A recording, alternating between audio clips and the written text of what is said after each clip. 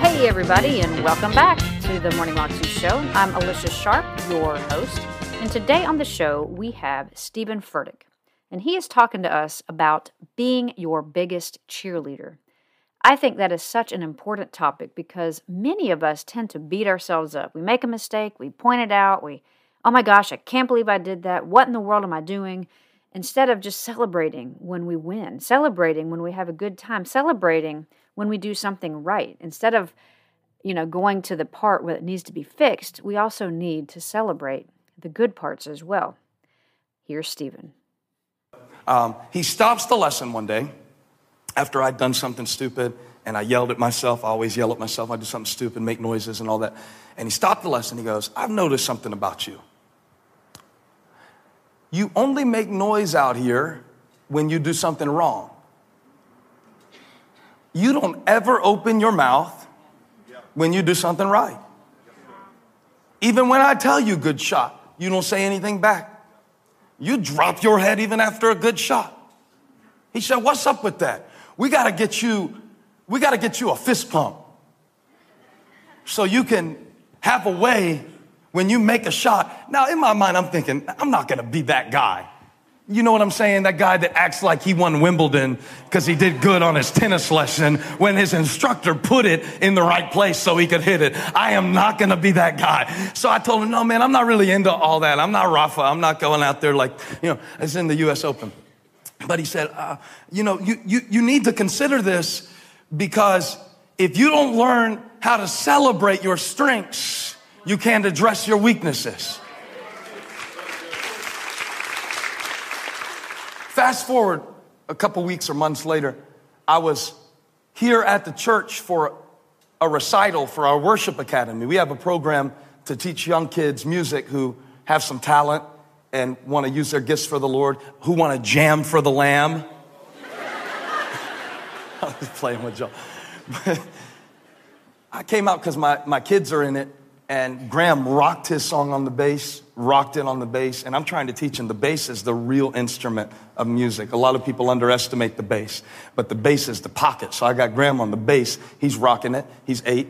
And Elijah is on the drums and learning some piano, and they both did great. I mean, I'm not biased. They both slayed it in their performance, rehearsal, worship, whatever it was called, recital.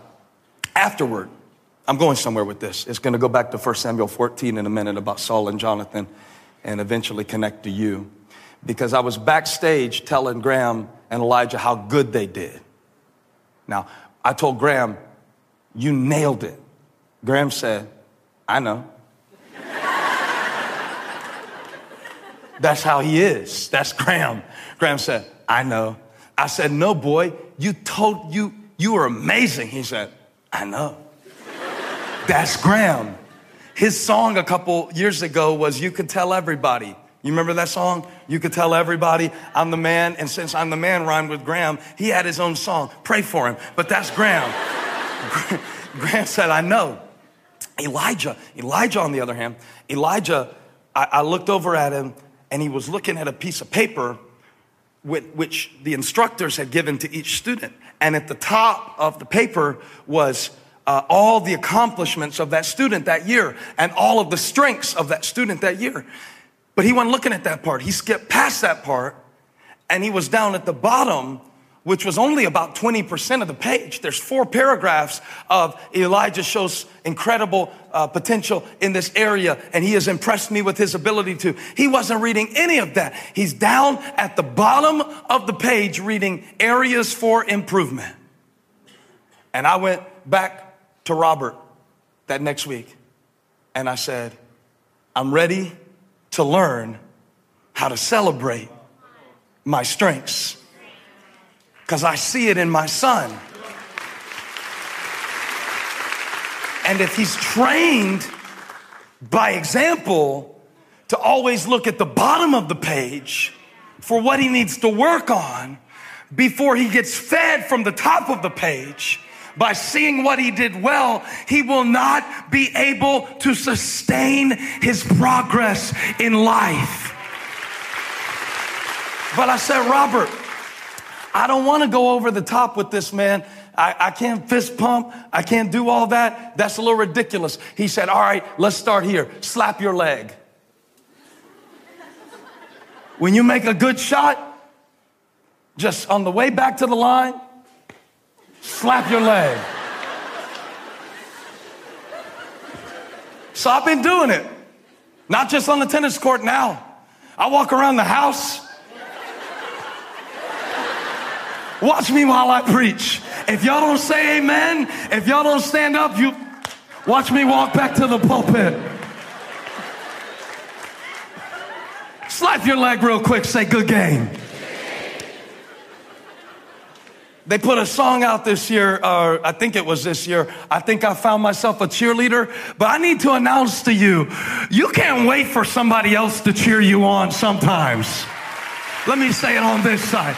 You can't wait till you fight. You better be your own cheerleader. The Bible says that David encouraged himself in the Lord. That was the difference between David and Saul. That's why David built a dynasty and Saul was sabotaged, because David encouraged himself in the Lord. Slap somebody, say slap your leg. And Holly's been helping me. She's been telling me this for years, you know, so now she has a language for it. When I do something good, she'll say, slap your leg. And then I tell her, well, I'll slap my leg if you'll slap. And then, so, you know.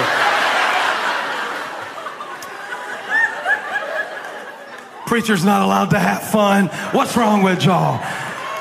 Y'all ain't gonna take my honey. I'm gonna get something sweet every once in a while and praise him. Leave the church. I wish you would. But look, it's the paradox of progress. It's like the fact that Saul wanted to win so badly is what kept him from winning eventually. Look at it in the text. Come on, slap your leg one time. Just get in the rhythm.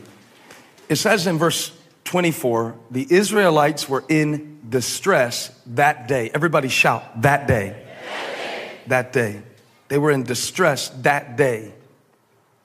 But if you back up a verse before that to verse 23, which is before verse 24.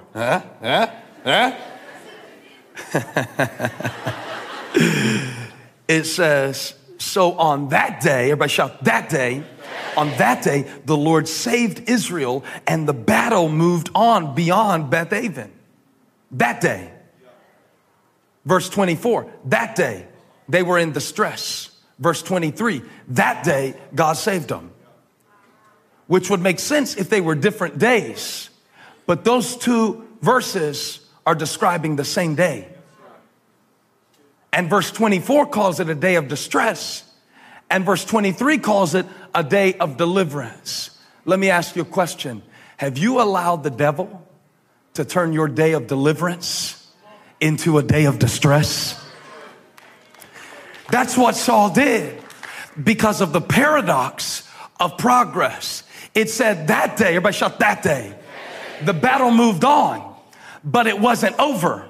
And so Saul made an oath. He said, until this battle is over, nobody's going to eat anything until the battle is over. And often that's how we come into a new year. Until I lose 50 pounds, I'm not going to eat anything other than chicken. I'm going to peel the skin off the chicken breast. I'm going to bust the yolk out of the egg whites until I lose 50 pounds, until I'm back down to my 13-year-old weight and waist size. I'm not eating anything. But I want to talk for a few moments today about the danger of deprivation. The danger of deprivation. Not the danger of discipline, but the danger of deprivation. Deprivation, whatever you want to call it. A lot of people call it different things. Let's call it deprivation today. Deprivation is often disguised as discipline. But anytime you define your resolutions and goals more by what you won't do than what you will do, you will always disrupt your development because of the danger of deprivation. I'm gonna help somebody today. I'm gonna set somebody free. I'm gonna let you see why you're in a weak state entering this year. It might not be because God didn't provide the strength. It may be because you refuse to eat the strength that he provided. And listen, I get Saul. He was driven. Some of you need a little bit more of Saul in your life.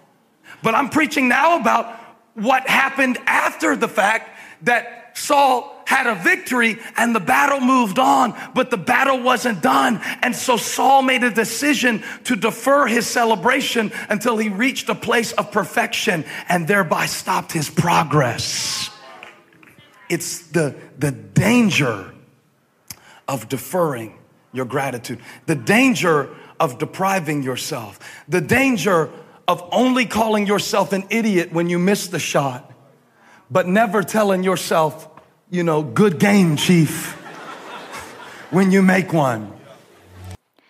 That is so true. And I encourage you to take a kind of a look at your life and see if that's something that you do. And I also encourage you to learn how to encourage yourself. One of the biggest lessons I've learned in the past several years is how to choose to be joyful and choose to be happy in the midst of hard circumstances, in the midst of just being down, in the midst of a bad day, because that is really our responsibility. It's not somebody else's, and we've got to learn how to encourage ourselves and celebrate our small victories, celebrate our big victories, just celebrate and be thankful because God is faithful. That was Steven Furtick, and you can find that clip on YouTube if you search under Steven Furtick, Be Your Own Cheerleader. You can also, of course, find out more information about him at his website, which is StevenFurtick.com. And he is the head pastor of Elevation Church. And if you've heard of Elevation Worship and all of that, it's all tied to Steven. So check him out, and I will see you again tomorrow. And remember, go live your 320 life more than you can imagine. Have a great day.